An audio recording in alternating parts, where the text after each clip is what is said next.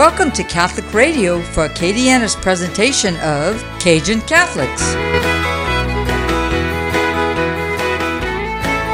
Here's your host, Todd Citron. In the name of the Father, and of the Son, and of the Holy Spirit. Amen. Come, Holy Spirit, fill the hearts of your faithful, and kindle them the fire of your love. Send forth your Spirit, and they shall be created, and you shall renew the face of the earth. Let us pray. O God, who by the light of the Holy Spirit did instruct the hearts of the faithful, grant that by that same Holy Spirit we may be truly wise and ever enjoy in His consolation. Through Christ our Lord. Amen. In the name of the Father, and the Son, and the Holy Spirit. Amen. You're listening to Cajun Catholics. I'm your host, Todd Citron. I'm really excited today to have a young gentleman here who's full of the Lord, just got a great love for the Lord, and just super excited to have him on the show, Mr. Jacob Landry. Welcome to the show, Jacob. Thank you for having me. All right, and today's co-host is Mr. Calvin James. Yes, sir. The King, and we're always glad to have Calvin on the show, always a blessing to all of us. So, Jacob, just tell us a little bit about yourself. Well, I'm 33 years old, self-employed, married with 3 kids. One's 9, 8, and I have my youngest just turned 4. And I've been married. We just made 12 years, actually, Saturday. So wow, congratulations. Thank you. There's a lot of 3s and a lot of divisibles by 3s. I'm hearing already, Calvin, on all that. So where are you from? Where are you from?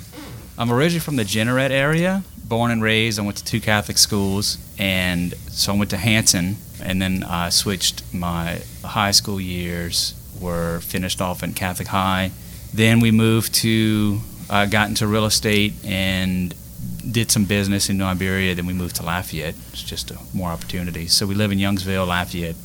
We have a lot in common. My family was from Jeanerette, the Forte family, and my mom grew up there. And but I met Jacob, I guess, at this last Cursillo, and it was Cursillo number 366. I think I'm saying that right. 466. I knew I was missing a number in there. Yeah. And I know that because those numbers add up to 16. That's my Holy Spirit number, so that's how I remembered that. But Jacob was the rector at that Cursillo and just did an amazing job. And I think at 33 years old, my mother used to be a rector, started the women's Cursillo, and it's a lot. For those who aren't familiar with Cursillo, the rector is absolutely the man in charge, and it's a whole lot to lay on you. And you shared a little bit about, I guess that was a little intimidating when you got that call, but tell us about that. So it was one of those things where, with the COVID situation, I was supposed to rector the April one, which got canceled because of coronavirus. And then the June one, there was a couple of guys, and some of them were older, that were going to be rector. My brother-in-law is kind of the head of the leader school, so he reached out to me and he said, hey, look, would you want to rector this? And I'm like, look, man, I'm not a very cautious person, and it was a sense of charity for the people. I don't want to be in a situation where I may overstep or not do something, and some people don't feel comfortable because I just may not recognize what's going on, because I'm more of a risk taker inherently as it is anyway. So look, if I'm last resort, then go ahead and I'll do it if I'm last resort. So he called out to all the other guys, see if they can make it, and then he reached back out to me and said, look, nobody else can do it. So that's kind of how it happened. And it's one of those things at the Cursillos, we kind of say sometimes you're voluntold to do stuff, But I do feel for this Cursillo, it was we had went to leader school prior to me giving my answer, and after hearing Father talk and talking about trusting the Lord, I did feel a sense of peace, and that even before I told Eric I was going to do it, I felt like I was probably going to end up doing it. And then again, for me too, with Cursillos, I don't like to over-prepare for things. I like to let the Holy Spirit do the work, and let me not get in the way. So for me, it tends to be some of the best Cursillos for me, or at least there was 2 Cursillos I rectored where it was kind of this last-minute deal within a 2-week period. I'm knowing that I have to do it, and those tend to work out better for me because I don't have no time to prepare. And so I do feel the Holy Spirit. I prayed for the Holy Spirit to work through me, and He certainly did.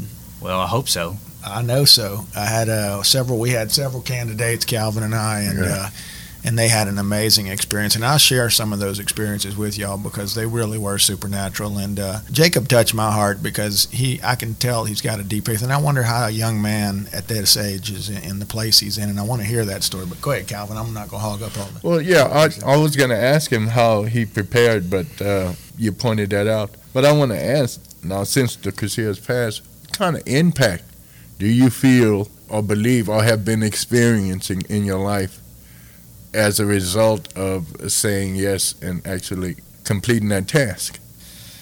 Well, I think I would have to answer and say it's not one specific time, because to me, the Cursillos, go and work the Cursillos, it's always like, I tell people, it's a splash of cold water in the face.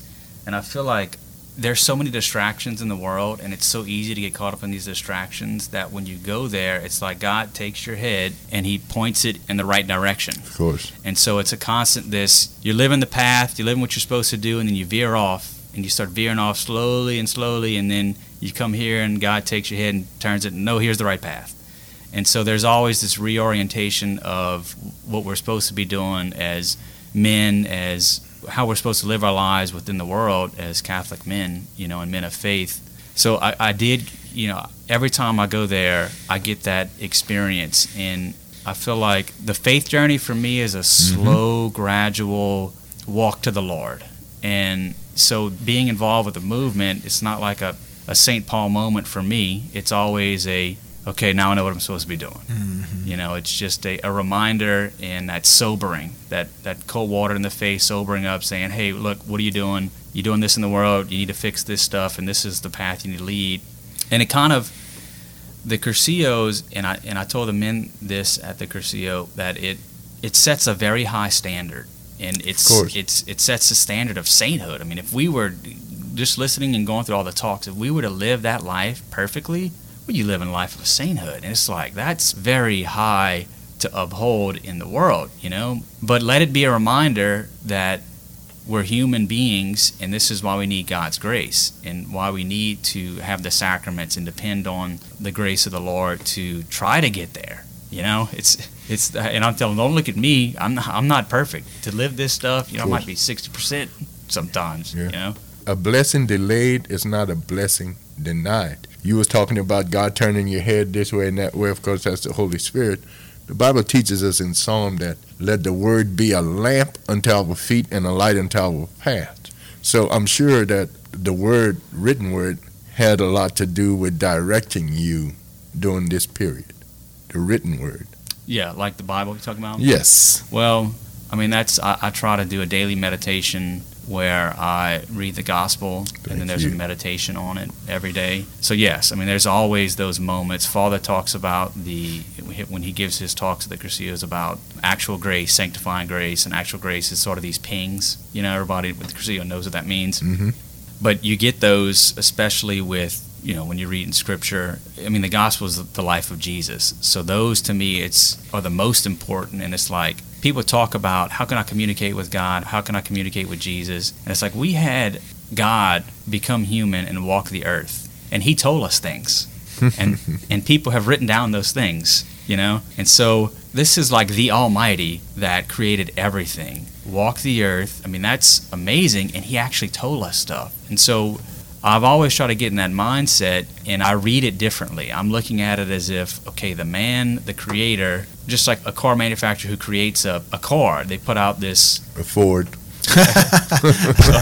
Absolutely. A Ford, they put out this manuscript or whatever on how it's supposed to operate, what you're supposed to do, how you're supposed to do things. And so when you're really trying to figure out how this thing's supposed to operate, you reference that. And so as far as for us as human beings, and we have the Creator, Scripture reveals itself as sort of that architect who, and the guy who wrote the manuscript, this is how you're supposed to live your life, and it takes on a different meaning for you, and it's more impactful, Jesus said, if you love me, you will keep my commandments. I like the cut of your jib, meaning that I knew that you have to have that in you, the gift of the knowledge of the word, in order for you to proceed in the life that you're doing. And I just kind of wanted you to express to the audience how important that word is, foundation, Yeah, My son-in-law is what I would say an academic. He loves to read about the saints, and he knows the Bible pretty good. Not like Calvin, but he's he knows a little bit, and very much into the technical part of our faith. And I was nervous for him to make this Cursillo. He made this Cursillo that Jacob rectored.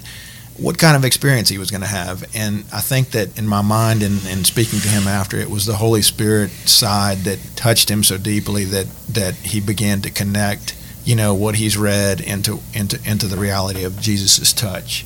And for him, it was he talks a lot about humility, about some of the people that he met there and how humble they were, and how they have that even stronger connection to the Lord, even though they don't know, even though they're not connected to the Bible, even though they don't know their P's and Q's. And that's something that touched him. I want to share with Jacob that, this was something that Brandon said it was okay I could share with you guys too, but when they did the Stations of the Cross, and number 13 was always his thing, and when he stood in front of the Pieta with Mary holding Jesus' body, Mary spoke directly to him out there. It's holy ground out there, and some crazy things happen, some supernatural, beautiful things. And Mary spoke to Brandon at that time and just said to him in his ear, whispered and said, "You killed my son." I wasn't expecting him to say that, but really it was very profound for him in his life, and it's something that he's carrying. And I'm so happy he shared that with us, because it's our sin, that made that happen.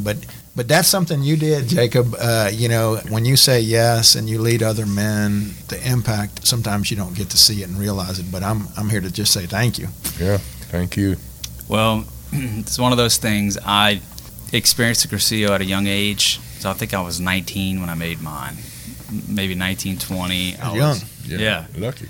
And so I was fortunate enough to try to live a life of grace. So I got married at 21, and my wife and I have been striving to live a life of grace since then. But you see the fruits and the value that God wants for you, the blessings and the value that God wants for you. And to me, it's like giving back. And it's one of those things, like you read a good book or something, and you feel compelled to say, look, there's so much suffering in the world today, and there's so much...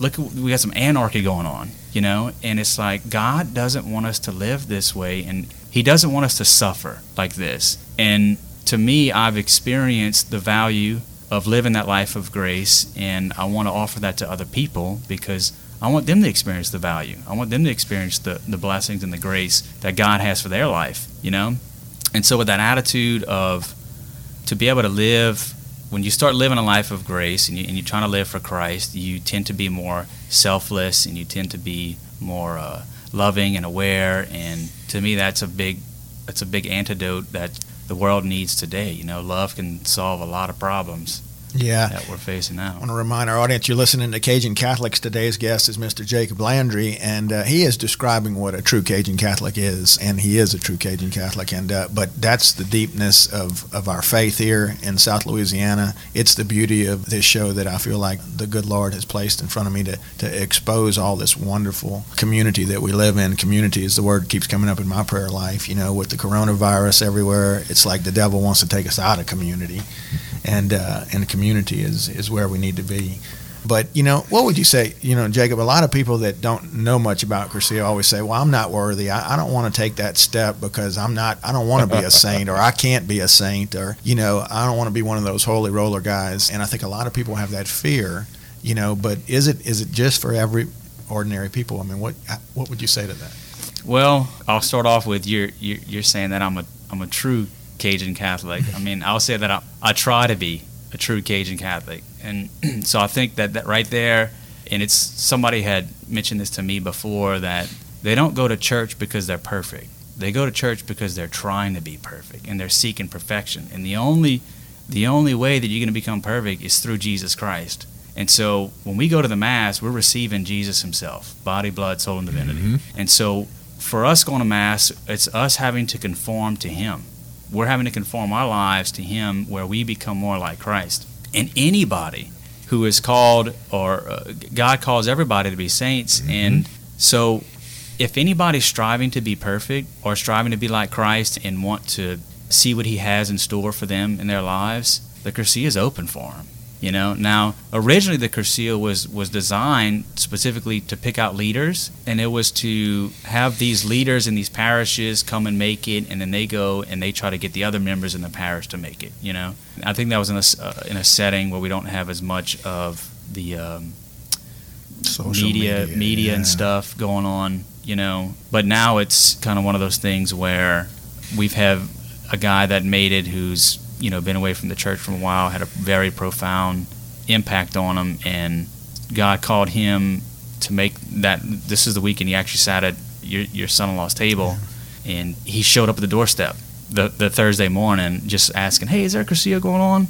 And a guy was cutting grass over there, got him in touch with a couple of people, and nonetheless he's there 6 hours later making the weekend, you know. So things like that happen, but yeah, I think I need to add that, you know, I saw this gentleman he's speaking of talk, and he touched my son-in-law so deeply. He said he changed his life forever. But if you want to just see God exist, I mean, this guy here, he spoke as if he was Paul. He spoke as if he could have wrote the letters. You know, I mean, the transformation among this man just that said, yes, I'm broken and I want to be near you, Lord. And what God did for him in that weekend was spectacular. Yeah, sometimes I get more out of these weekends than some of these guys. No doubt. You know?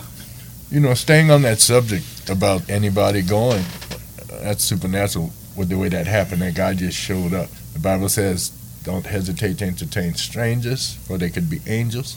Now, the scripture tells us many are called and few are chosen. So whenever you get this crew up there, the Cursillo, whenever they have one, not everybody is going to actually take off on that.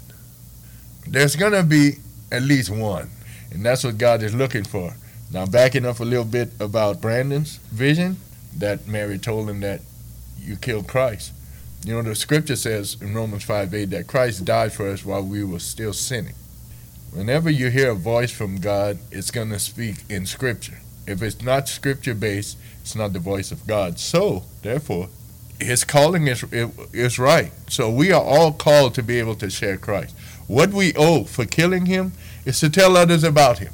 That's how we pay Him back. Ain't that right? Yeah. Mm-hmm. So, how you feel about that, Jacob? I want to know how you feel about spreading the gospel. Well, I think, it goes back to the wanting to share the good book. You know, you read a good book, you have something that impacts your life for the positive and the good, and you feel compelled to share that with others so they can experience the same thing. You know, and I think that has to come from a mode of humility and a sense of charity too. And look, this is not easy to live. There's a lot of times you see opportunities, and with Cursillos and spiritual group, when we go over apostolic endeavors and failures, and sometimes I have more failures to meet those opportunities in the world than I do the successes. But I do think it comes from that mode of wanting to have other people experience the peace, joy, happiness that I've experienced, you know, Christ brought to my life. Practice makes perfect. Yeah, I think often our listeners hear someone with a deep faith like this, and they think, well, that guy, maybe he hasn't been through maybe the good Lord shined upon him and he's not had the trials like I've had. You know, share with us, if you could, what are some of the trials that have brought you this deep faith that you have today, if you could, just some? Well, I guess at a younger age, I feel like you're more malleable. And, you know, going through, right now, my wife and I, we homeschool our kids. So I went to 2 Catholic schools, and I was exposed to things that, as far as for sinful things. You know, it was one of those things where we would go to Mass on Fridays at Catholic High, and I know what would go on the weekends. You know, there was promiscuity going on with a wide range from students to teachers and all kind of stuff, and partying and drinking and drugs all in between, and then everybody would go to communion. And so sin has natural consequences. Whether we know it or not and aware of it, we're going to have negative consequences to sin. And those things may take a while to reveal themselves, and those consequences may take a while to reveal themselves. But let me ask you something, because that's unique. Not many people know that. How did you find out that part about there's going to be consequences for sins? Because a lot of people, I'm going to tell you, 8 out of 10 people don't understand that. Oh, man. I guess it's a grace of the Holy Spirit, you know. Yeah. It's a true ping that you get And I was introduced to some men at a younger age, again that teenage age, that sort of profess some of this stuff too, and kind of make you aware. And then through my own studies, you realize that and you recognize it, and then you look back in your life, and I'm like, even with my spiritual journey, I got out of high school, wasn't living the faith. I mean, I was trying to skip out of Mass, not going. Although my family, they tried to raise us to go to Mass every Sunday, but that wasn't always the case with me growing up. And then I get out of the home at 18, and I kind of go wild. And we all did. Yeah. So then life hits you with a ton of bricks. And for me, I wanted to pursue real estate. And my dad, this was the best thing that ever happened to me.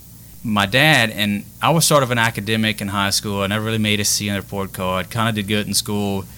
And so when I told people, hey, I'm not going to college, I want to pursue real estate, everybody was like, you're making a mistake, you're not supposed to be doing this. And the best thing that happened to me, my dad said, well, if you're not going to college, I'm cutting you off. And so I was 18 years old, and he's like getting thrown in the pool. You got to figure it out now. Now you got to pay for your bills, pay for your insurance, pay for your car, pay for your phone, and life hits you really hard. And you realize, whoa, man, all this stuff I'm doing, all this partying, it's dragging me down. I cannot, it's one or the other, Mm-hmm. That's to me where the rubber met the road for make an action, and then I see an immediate reaction as far as for a consequence. And then you get to the point where you do it so much where I wouldn't say there was more or less a rock bottom moment, of I can't live this lifestyle anymore, I can't do this anymore. And the only thing I knew to do was to go to confession. I hadn't went to confession in like 5 years. And that was sort of a turning point for me. And then you start to get the grace, and God starts to work through you and reveal things, and then it's an on and off battle. And then I do think He shed a light in front of me. And I guess for me, and I tell other people, God doesn't shine a light in front of you 100 feet. He's going to put a light right in front of you and show you one foot in front of the other. So there takes a leap of faith to constantly try to take that next step. What was the constant in your life through that period? Because you had to, some way God had somebody in your life to keep you connected, even if it was like barely. But there had to be like somebody in your life, maybe, I'm saying. When did you meet your wife? All right, so it's kind of, I tell people this is kind of a weird situation, but so my brother-in-law married my sister, and then I married his sister. Okay. I can't even get my arms around that one. Yeah. So I tell people this is how we do it in the South. Okay, yeah, there you go. In the family. True Cajun Catholic. True Cajun Catholic, yeah. So he married my wife, and he had a construction company and was doing real estate. So I got out of high school, and I started working for him, and that's kind of what compelled me to say, I can do this. I can get into real estate. And I always had a passion at a young age, I don't know why, to do that. But nonetheless, I got involved with his company working, and his family was a different holy family than what I've seen before, and they had other people that they were involved with the homeschool group that they were with that were the faith life was a priority, and it was a constant way of life. It wasn't just something you do on Sundays and then Monday comes around and they say those clock in clock out Catholics, and so it was these guys didn't clock out. Yeah, so it was seeing something different, and so just get involved with the company and working for them. I get to meet I always knew my wife for the longest time since we were kids, but then I started looking at her as a potential candidate for married life, and she did have a huge impact on me. This is sort of a story I tell people. One of the things I think people take for granted is the setup the way God set up marriage. And a lot of times it gets a negative connotation because St. Paul says, wives, be submissive to your husbands. But after that he says, but husbands, love your wives as Christ loves the church. And Christ died for the church. And he really, if you ask any woman, hey woman, what problem would you have following Jesus Christ? He's the ultimate epitome of perfection in a man. No woman would have any trouble submitting to the Lord. And so if we were to act like that as husbands, then it would be easy for our wives to try to submit to the husband's direction. That makes sense. That's good stuff. Yeah. And so she sort of was ingrained in that growing up. And so when we were dating and we kind of like did a courting situation where we knew that we couldn't be in certain situations, so we had to have a chaperone, and we kind of took this upon ourselves to try to pursue that. But she kind of put it in my hands she says, okay, well, and this was all subconscious, and I wasn't aware of it until after, but she sort of said, well, if I'm going to marry this man, then I need to trust that he can take care of my soul now. If he takes care of my soul now, then I know he'll do it when we get married. And so she kind of put her soul in my hands back then, and this was all kind of subconscious, where she would allow some things to happen. I'm kind of like, that doesn't seem like her. Maybe I need to, there was some innocence about it, and I'm like, I need to protect that innocence, and hey, we can't go to this place because it may be a near occasion of sin, so we need to get a chaperone. And so it was put upon me to take that role and to take that lead, and it wasn't until, later on where I'm figuring out that, well, that's God's role for me as the husband and the father, is to be that leader, and all the souls, that's not just my wife's, but the kids, they're all innocent, and it's my job to protect that innocence. Right. And so that, to me, I was a sinner at that time, and I thought of myself, and the self-image that I had was, I'm not worthy. And that's what the devil wants us to believe, that we're not worthy, we're these sinners. But my wife had this perception of, she saw something good. She saw something, how Christ looks at us like, yes, you're not worthy, but you have the potential with God's grace. And so that sort of what happened to me is, I go from this mindset mentality that, I'm not worthy, to, well, maybe I'm worthy, to, well, let me just try this out and see.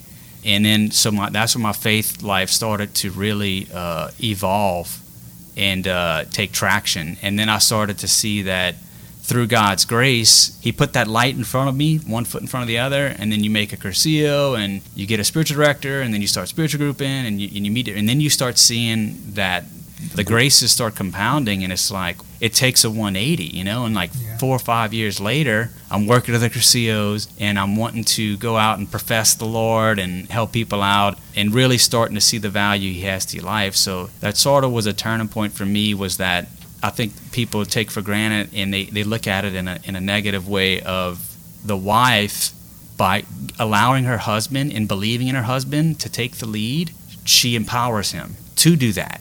And it does. It challenges him. It challenges me still this day, that I come home and I got the kids, and it's like, you put in all this time and effort at work, and then you got to come home, and it's like, well, I can't just go sit on the couch. I have to be a father. I have to be a leader for this family. So you're still challenged by that passage, because in nature, men in nature, it's, we could see in the world today the fatherless homes and the impact of these fatherless homes that it has in society, and the negative consequences. There you go, the sin of the father and the husband not taking that role like he should, and the consequences thereof. Yeah. Well, we're out of time, unfortunately, but Jacob, he's the man, and he got into an incredible story. I didn't want to interrupt him, but that was just so beautiful, and thank you for sharing that with us. Obviously, you got a deep vocation in your marriage and your family, and I'm studying St. Joseph, so I think you are St. Joseph, so Well, I try, Todd. I'm not perfect. No, I know. But anyway, thank you so much for coming on the show today. Calvin, thank you for co-hosting the show. Yes. We'll have to get Jacob back on the show real soon. Just got a real love for the Lord. Again, you've been listening to the Cajun Catholic Radio Show. We always invite you to engage the Cajun Catholic community. Thank you, Jacob. Yeah. All right. Not a problem. God bless you.